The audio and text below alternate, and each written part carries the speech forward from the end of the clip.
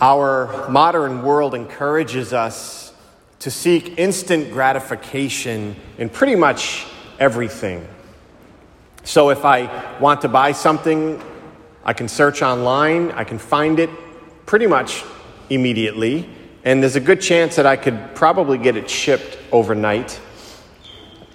When I email someone or when I text someone, I'm generally hoping for a pretty fast response. We want immediate gratification. We want immediate responses. We've been kind of trained in our thinking because of our fast-paced society. For many of us, life is about fast, distraction. And this can lead to superficiality as well. Superficiality in our relationships. And this mentality also affects our spiritual lives. Our prayer can be superficial.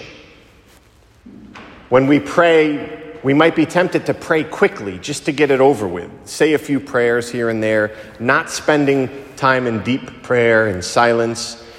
And when we have problems that we present to the Lord, we really want Him to answer us immediately, right away. I want to know why this is happening, Lord. I need this prayer answered now. Oftentimes our prayer can become just words. We don't take time to ponder, to prayerfully meditate in silence, contemplatively, meditating on God's word and His presence within and around us. We learn a really valuable and beautiful lesson from St. Joseph in the gospel today. Joseph is perplexed. He's in a quandary. He's betrothed to Mary, and she's pregnant, and he knows the child is not his. The child, as we know, our Lord, was conceived by the power of the Holy Spirit. So what is he to do? What is Joseph to do? He's a righteous man. He loves Mary.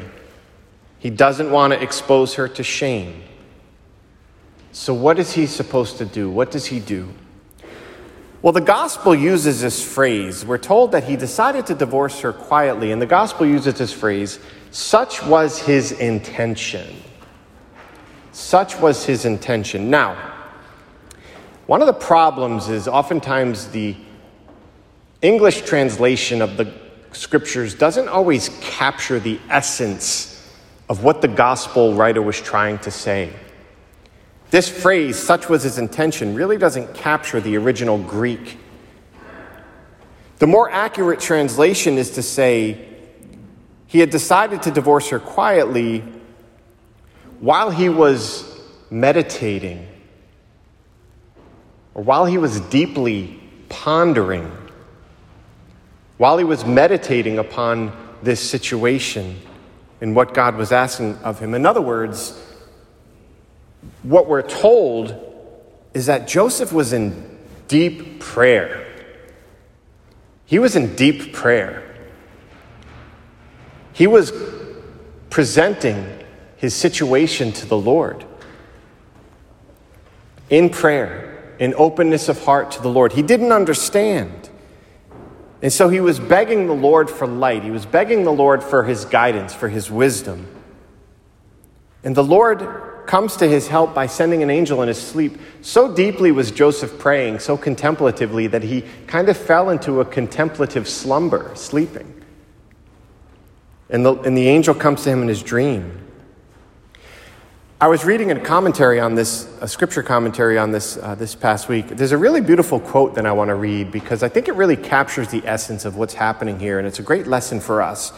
Listen to what the author says.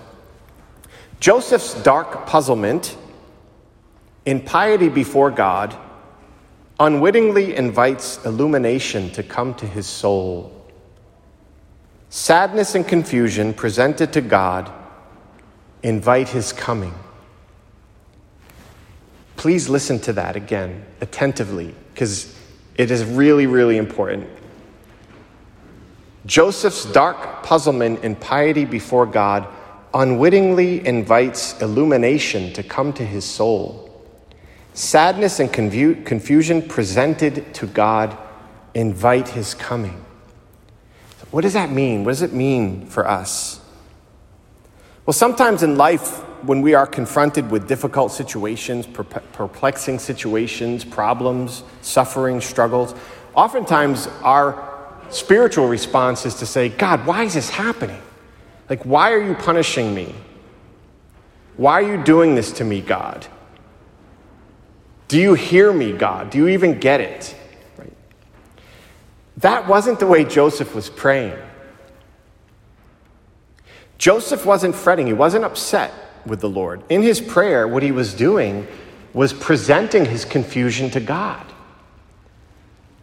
He was in prayer, deep prayer, contemplative prayer, presenting his confusion, his perplexity before the Lord, saying, Lord, I don't understand. I need your light. I need you to illuminate this. I need your guidance. I need your wisdom. I don't understand this, Lord. I don't get it. I don't know what I'm supposed to do. Send your light into my heart. Send your light. Illuminate me. Guide me. Help me. What he was doing was deeply praying, contemplatively, waiting for the Lord. And he wasn't seeking instant gratification, and his prayer certainly was not superficial.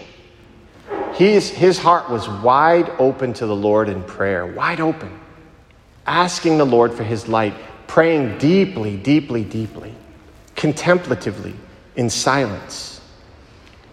I think this gospel and Joseph teach us today to ask some questions, to reflect on our own prayer.